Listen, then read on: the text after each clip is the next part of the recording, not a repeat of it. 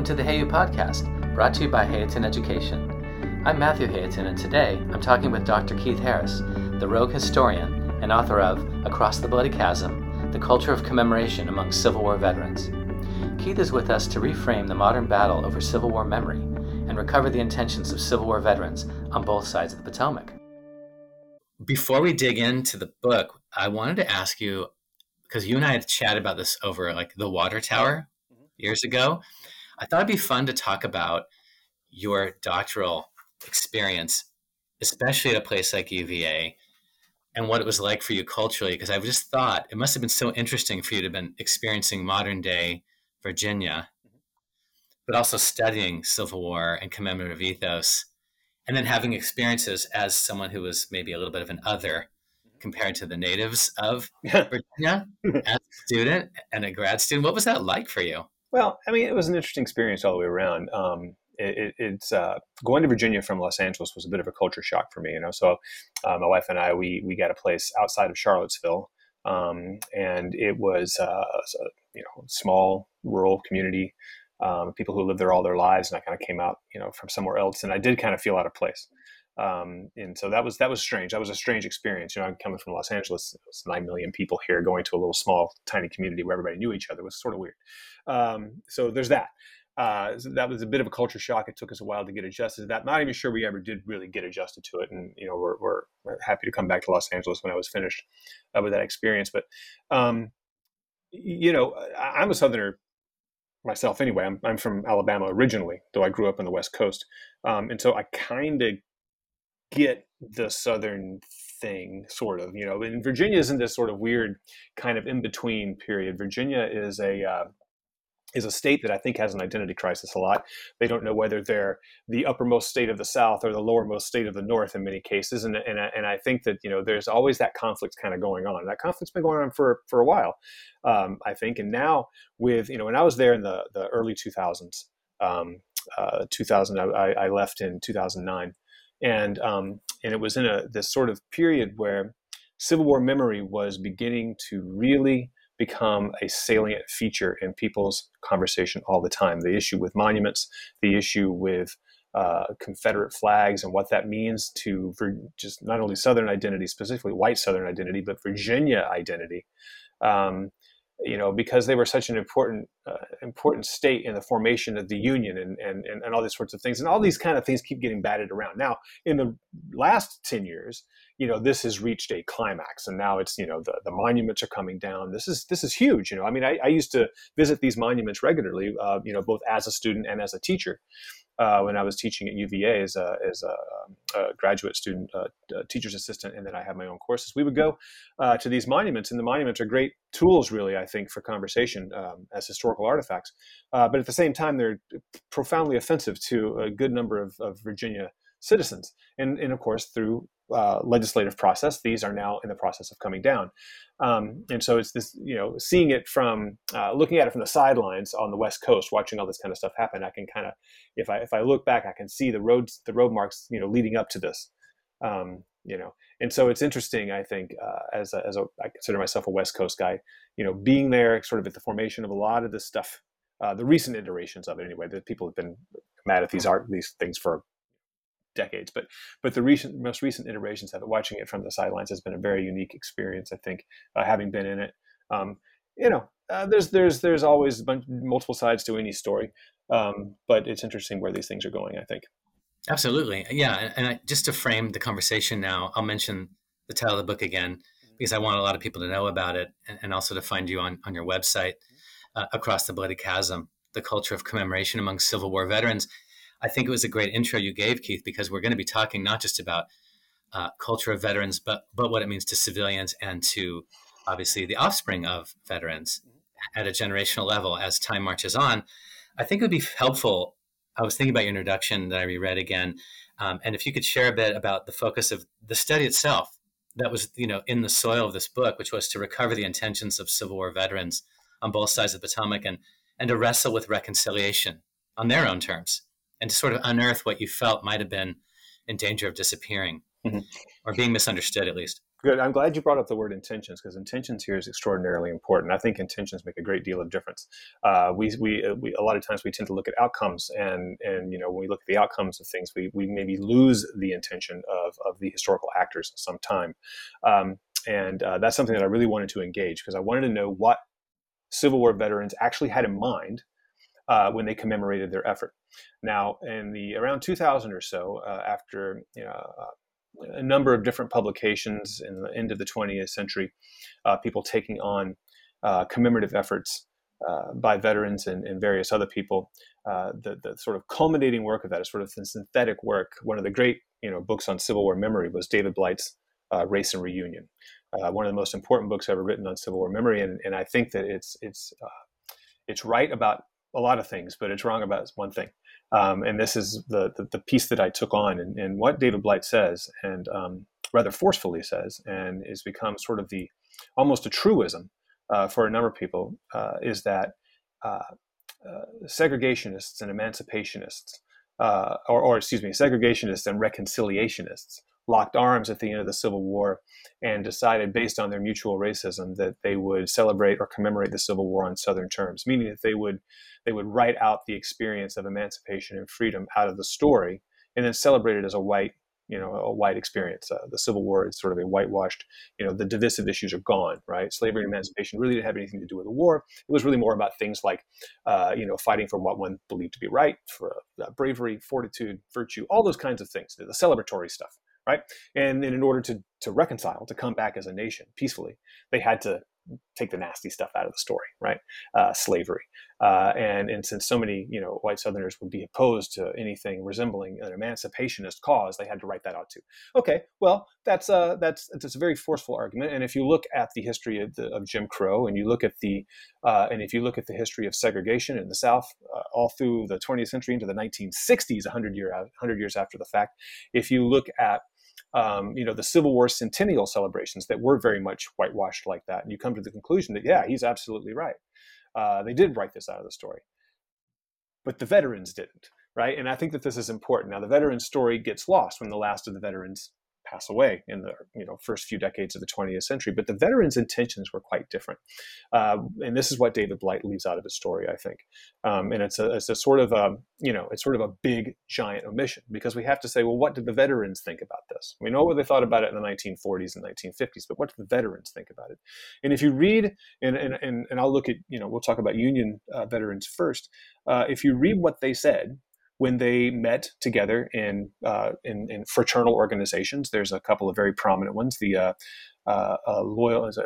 Military Order of the Loyal Legion of the United States, and the other one, the prominent one, the Grand Army of the Republic, the GAR.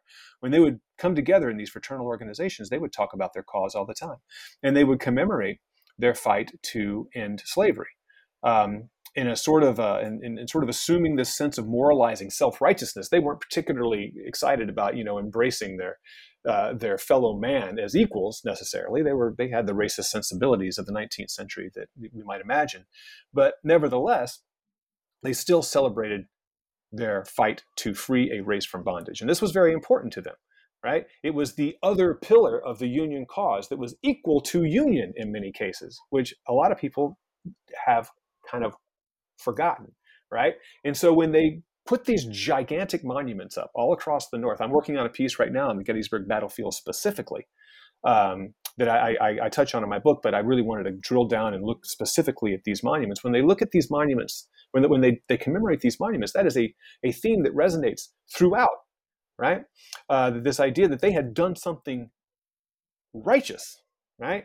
And they would use those terms as this is like part of God's plan, is that and it's very much a part of their understanding of American exceptionalism and the United States as the beacon for the rest of the world of free institutions, and in order to really perpetuate this idea of free institutions, well, emancipation naturally falls into that category, right? And so this is the thing that this is something that they celebrated frequently. And that's the story that I think has gotten lost, the intention there. Now that, I will readily admit, has sort of fizzled out of our historical memory up until recently. Now it's kind of returning. and I hope to be in the vanguard of that returning. And what interests me about a lot of this commemorative ethos, as you put it, is that it serves different functions as well. So it's not just about the intent of the storytellers, but then the effect it has on the listeners or the readers is also entirely different. It made me start to think, when you think about something you mentioned to me before we chatted, the weaponization sometimes of commemoration and what can happen. And is it even really possible, I wonder, do you think, for there to ever be a shared or collectively accurate memory on something that was so inherently divisive? How would that even really be possible if it's so acrimonious? There's two very different versions of what happened, what it meant, and why it happened. Is it even realistic generations later to expect any sort of alignment? Yeah, probably not. I mean, I think that was kind of the point of my book. Really, is that these are reconciliation is very limited in that case. Now you can reconcile on the surface ideas, but you really can't. I mean, these are irreconcilable ideas. They're conflicting visions for the United States. And when they commemorated the war efforts, they were very specific in many cases about what those visions were. There's a really great book by a scholar called Adam Dombey called the book is called The False Cause. And it talks a great deal about, Confederate commemorative activities. And he focuses in on the Silent Sam Monument, which is the infamous monument on the University of North Carolina campus. It was just a monument to a regular soldier. It wasn't any particular person, sort of the generic Confederate monument. And it stood there for a long time. And there was a lot of grief, especially from black students at the University of North Carolina, that were offended by a Confederate monument on the grounds of their campus. And it's completely understandable why they might be offended by something like that. And so there was back and forth about having the monument removed. And Adam Dombey went into the archives to find the dedication remarks about this, it took place during this monument. I think the monument was erected, and I'm going to be wrong about the date, either in the early 20th century or the very late 19th century. I don't recall. But I can look that up if you want. But anyway, the person who read the dedicatory remarks was a guy named Julian Carr, and Julian Carr was a former Confederate soldier, and he read these remarks. And if you if you read the speech, they're horrible. He talks a great deal about, this was a fight for white supremacy. He goes into a vivid description of him horsewhipping a black woman who had dared to exert herself as a citizen, and everybody applauds. This is not atypical. This is what, and there have been other scholars who have gone back and looked at these, kind of remote, courthouse lawn Confederate monuments that are largely benign if you just look at them. But if you look at the dedication speeches, this is a resonating theme. This one, this idea of what scholars used to call Anglo-Saxonism back in the 19th century. This idea of the Anglo-Saxon race being superior, that was a kind of a cornerstone of 19th century and early 20th century into the mid 20th century scholarship. On American history, this idea of Anglo-Saxonism, it helped inform, the justifications for segregation. It helped inform the justifications for American imperialism into the Pacific, the subjugation of various peoples, that Guam and the Philippines and, so forth and so on, right? I'm sure you know the story. But this idea helped justify all that kind of stuff. And it's in the Confederate monument speeches, right? It's there. And so it's hard to separate those things now. Now they don't appear when you just look at a monument. It'll just say something like, like the one on Gettysburg, Virginia to her sons at Gettysburg. Well, that's not a particularly contentious statement. Yeah, it sounds innocuous, and yet it sounds nice, right? But I mean, and I don't, I can't recall off the top of my head exactly what they said at the Virginia Monument dedication, so I don't want to conflate everything. But still, generally speaking, these monuments are pretty benign. I think too, when you think about the culture of mourning, or even on a social emotional level, why do people mourn? Who are funerals for? What do monuments mean? If there's, say, survivors, offspring, brothers and sisters, I started to think about, when I was reading your book and thinking on the Confederate side, which for me is the side that requires more understanding for me, as a non-historian, civilian reader, right? Mm-hmm. And someone who's from the West Coast, I really wanted to dig into those chapters, especially, Keith.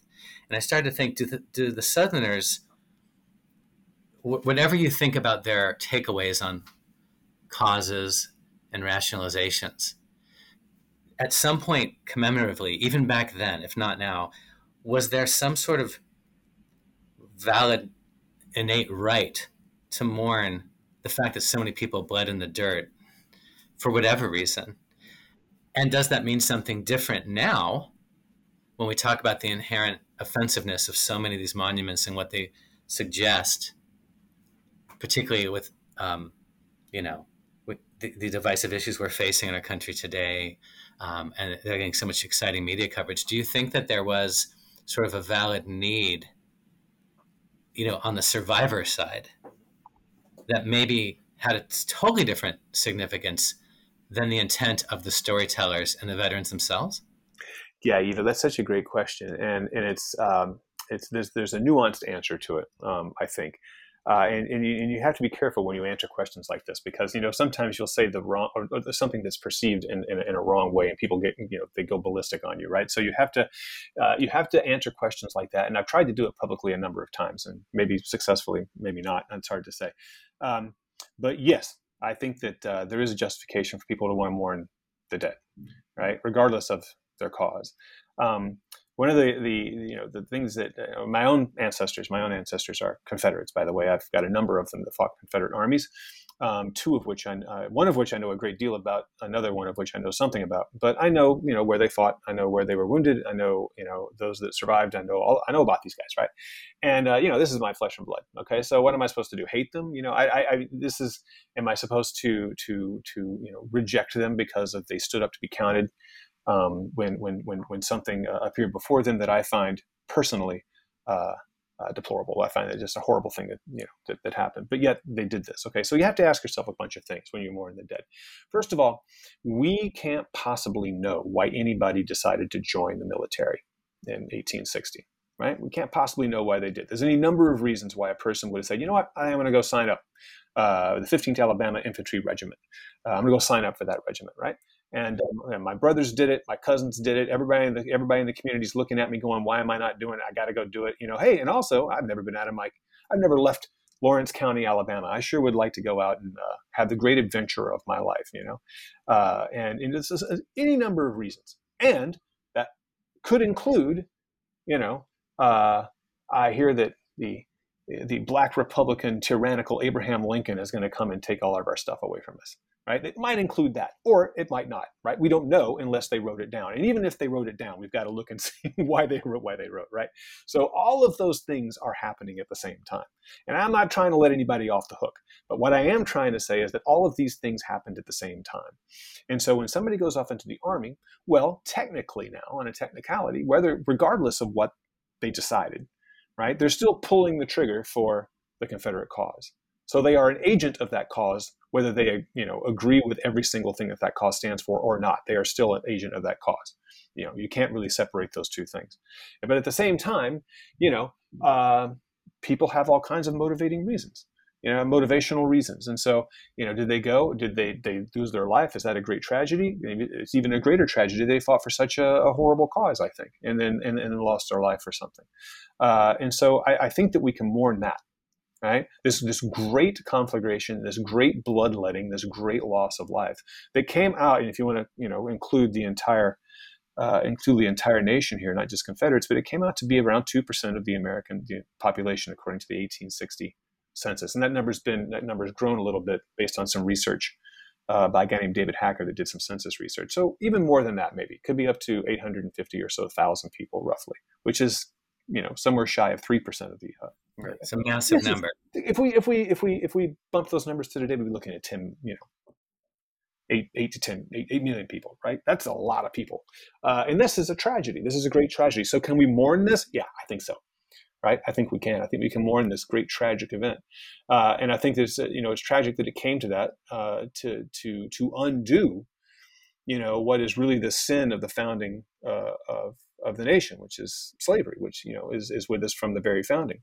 And so, that's how we had to undo it. We didn't undo it by an act of legislation like the English did, right? No, we did it through this horrendous war in which all these people died. And we still haven't gotten over, really, I think, and this is my opinion, I don't think that we've really come together on the causes of it, the results of it, the legacy of it. I think that these things are still, very much contentious issues. And I think if you, turn on the news today, especially last summer, um, you know, these arguments are just as vibrant as ever about what all this stuff is about. And honestly, when I published this book that we're discussing now, the book came out in 2014. It's based on research that I did like in the between 2005 and 2010. Things have changed. When I wrote this book and when I published it, I was saying, yeah, this is on its way out. This is something. It was my understanding that, based on my research, that things were stacking up against what we call the lost cause, the Confederate version of the story. Things were stacking up against, and that was going to fade. I was wrong. Fascinating. Yeah, you were so wrong about that. 100% wrong. I was off the mark by a Confederate mile. It's now resurrected, and it's just as powerful a voice as ever. Where we have more. We've got state governors, members of Congress that are getting behind these ideas. Now, these are all done by legislative process. Getting these things removed, whether it's a monument in a state house or a monument in front of a courthouse or a monument wherever. But these public monuments they were all put up. They had to raise money for them. They were all put up by legislative process.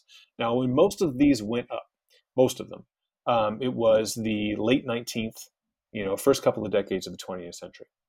And guess who was enfranchised in the late 19th and early 20th century? And guess who was disenfranchised in the late 19th and early 20th century?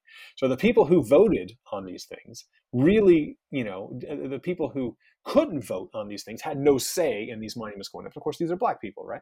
And so now that that's, of course, all changed, thankfully, now that, the legislative process, people vote on these things, these monuments are not representative of the body politic. They're just not. And so, I think what all of us as Americans need to come to terms with is that the monuments don't represent the American people. They represent a very small fraction of the American people who did something, right, that we should not celebrate. Yeah, we're going to talk about that in a little bit. I'm so glad you brought that up. And it's interesting when you mentioned that that mourning has its place, but does it look different in the modern battle over Civil War memory? Mm-hmm. And should it? You talk about the inherent offensive nature of a lot of the monuments to many, regardless of race or gender. And the removal of these statues continues to be heavily divisive and was heavily featured in the media with our past president and Trump. It's not over yet. You're right. I feel like it's almost as if we're in a completely different place than when you wrote the book. I think we really are, and I'm really excited to see what you write next and to keep following The Rogue Historian through your podcast and your amazing website. But I wonder too what you think about what's happening in terms of curriculum, in schools specifically. So we're seeing it tried in media and in legislation, but you are also an educator, right? You're not just a scholar. I know for a fact that you teach young minds. And I'm just wondering, for example, with the Texas Senate bill that's suddenly dropped a lot of requirements on what we talk about when we talk about race, like civil rights movement, labor movement, ethnic cleansing of Native Americans. That's being blocked right now in the Texas House of Reps, but it's still under fire, it would seem. It's still very much a question of where's this going? And do you think that we're in any danger of losing some storytelling, regardless of the side? Yeah, I think we're in great danger of that. I mean, I'm fortunately lucky enough to teach in a private school in California where these kinds of mandates haven't really affected me at all. But I'm looking at my brothers and sisters teaching around the country, and I'm seeing a lot of anxiety about, not only their future as teachers, right, but what it is that they're going to be required to do. And here are some thoughts on that. I think the anxiety is coming from, one side of the political spectrum against teaching, the horrible things of our nation's past, right? Slavery, Jim Crow segregation, the way the United States government has treated the indigenous peoples in the past. I think that they're concerned that, a lot of curriculum has started leaning towards teaching that and emphasizing that at the expense of other things, right? The old sort of traditional way of teaching history, like, when I went to grade school and in the 1970s, we got the sort of like, the founding fathers and, and all the wonderful things that they accomplished and all the wonderful things that have happened in this sort of progress, the sort of what we call a Whiggish history where everything just keeps getting better and better. And here we are, right? The greatest place in the world. Well, there are a lot of lenses through which I think we need to look at American history, and all of those lenses have a place. And so I can understand the anxieties of particular, of parents especially. I mean, sometimes this is a political football, right? But I don't want to give them the credit that they don't deserve, because all they're trying to do, if you ask me, and I'm a cynic, but all I think that those guys are trying to do is get Twitter likes and to sell their crappy ghost-written books. Okay, so there's that. But real concerns from parents who are concerned that they're getting a singular view of American history, where if that singular view is the view of America is an oppressive white supremacist state, it's the way it started and that's the way it is and nothing's changed. I can understand those issues. I can understand those concerns, because that is only one lens through which to look at American history. There's lots of things that have happened in American history, and I would say that that's an overly simplistic way of looking at it, and that American history is vastly more complicated than we could ever even imagine. Right, with all the different things that are going on, it's all interconnected. It twists and ties. It's an intricate web of things that we need to try to get our head around. Oppression is one of those things. Okay, and we need to understand it. Right, so we need to understand, the motivation behind someone who would seek to oppress another group of people for whatever reason. We need to understand that, but we also need to understand the people who fought against that person who sought to oppress a group for any number of reasons. Those guys exist too, right? All the way back to the founding, all the way back to before the founding of the United States. The debates on, the Constitution, for example, are really interesting to read, because it isn't just like a sort of monolithic, we are founding this country by design to be a white supremacist nation and therefore oppress everyone who isn't white. By design, right? That there are people who say that's a great idea, but there are also people who say that's a terrible idea. We shouldn't do this, right? And they argue with each other about it. So it's not as clear cut as some people might have you think, right? There are stories of triumph over adversity.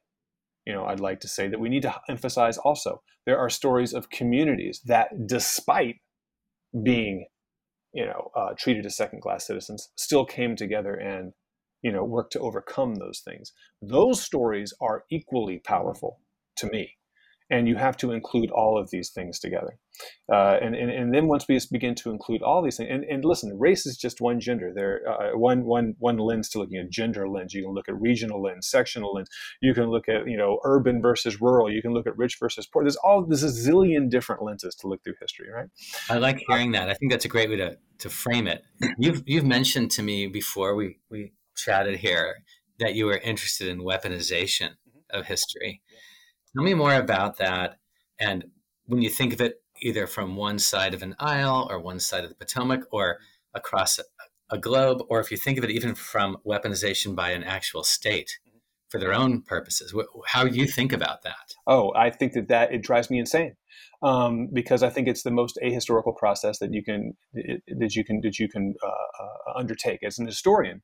What we do is, and I'm oversimplifying it here a little bit, but what we do is we don't come up with the conclusions first and then go back into the historical record to find the things that illustrate our conclusions, our gut, what we feel.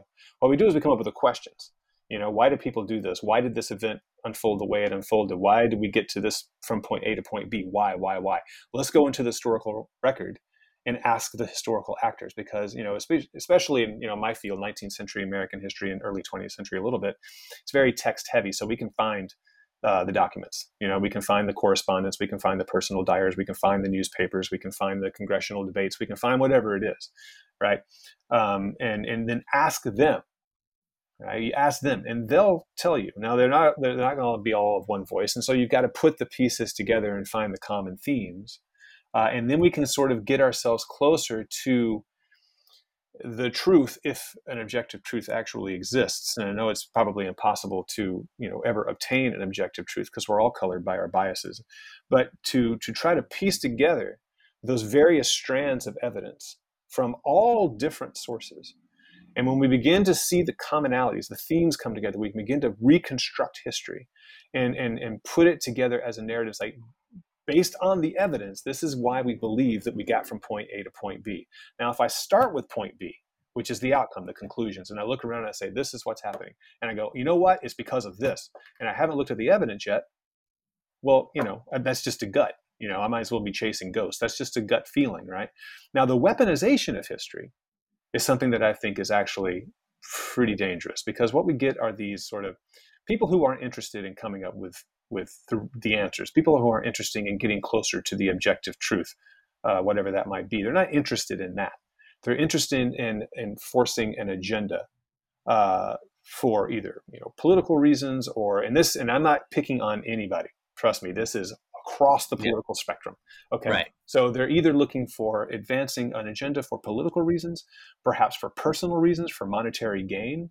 Who knows? Maybe they driving behavior in some direction. Maybe they want to get to 100,000 likes on Twitter. I don't know. Whatever they want to do, they have an ulterior motive, right? And so when you weaponize history to do that, that means you're being very selective about the historical events that you pick, right? And so I can come up with any conclusion, and I can go back into the historical narrative, and I can find one person one thing that will support my conclusion, right? And I can say, see, boom. Everybody else is idiots, and if you don't listen to me, then you're all going to die or whatever. You're all going to be subjected to the most tyrannical oppression that you could possibly imagine. So listen to me because everybody else is wrong. So that kind of weaponization, I think, is dangerous. I really do. No matter from where it comes, anybody who and this is intentional, by the way. I think this is intentional when you selectively choose things, knowing full well that there's lots of other stuff out there that doesn't align with your agenda. If you ignore those things and don't account for those things, then you're doing a great disservice to the discipline. That's why I tell my students, like, look, I know that you guys think a lot of things. You can go back into the record and find it. But if you find something that counters your claim, you can't just ignore it and hope it goes away, thinking, because it doesn't align with your conclusion. You've got to account for it. Now, you still may be right, but you have to account for this other thing that doesn't fit. Okay, so how do you bring that into the narrative? How do you do that? And this is why history is such a much more difficult discipline than I think people really understand. I think a lot of people look at history as just a series of things that happened, and there you go. That's it. But there's all different ways. It's not just that. I mean, it's the way people interpret those things that happen. And you and I are having a conversation right now. If at the end of this conversation, you and I go record in our journals what happened today, there'll be some things that are the same, but you and I may have different perceptions of what took place today, and we write those things down. Which one of us is right? Right? Right. If we went to an event and we talked about what happened at that event, say it's a wedding, it's not the same wedding. Right. It's your Keith's version of the wedding or Matthew's version. Precisely. Right. I appreciate that. I think that is why you bring so much care to your work, and you see it as so delicate.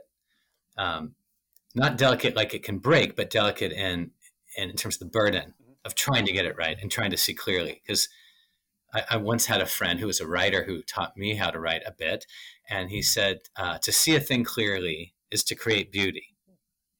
The idea being that if you can't even see it, you're kind of in the dark, and things get broken in the dark. Yeah. Things don't do well when they're not in the light. To pivot and wrap up, tell us a little bit about what's going on with your research now and what's next for the Rogue Historian. You alluded a little earlier to it. Well, okay, great. So right now I'm working on I'm working on a couple of other side projects, but my major project right now is really looking at the monument dedication ceremonies at the battlefield of Gettysburg, the Union ones. I think that the Confederates are getting the lion's share of attention these days when it comes to interpreting monuments, and we need to understand them. Don't get me wrong, but we don't want to forget about the people who actually won that war, and their experience commemorating a victory and what that victory meant. The assurance that the Union would prevail, that slavery would be no more. These were very important pillars of the commemorative landscape, the commemorative ethos of the United States veterans. And so I don't want that to get lost. And I believe it has, to some degree anyway. I think it's fascinating. So I'm working on that right now. And we'll see where all that goes. That's going to be really interesting. I'm really looking forward to that. Yeah, me too. I mean, we'll see how it goes. I'm working on some chapters on that over the summer. It's been my project. I love it. Well, keep writing, and we'll keep reading. Thanks. I will. Great talking with you, and thanks again for being here. Of course. My pleasure.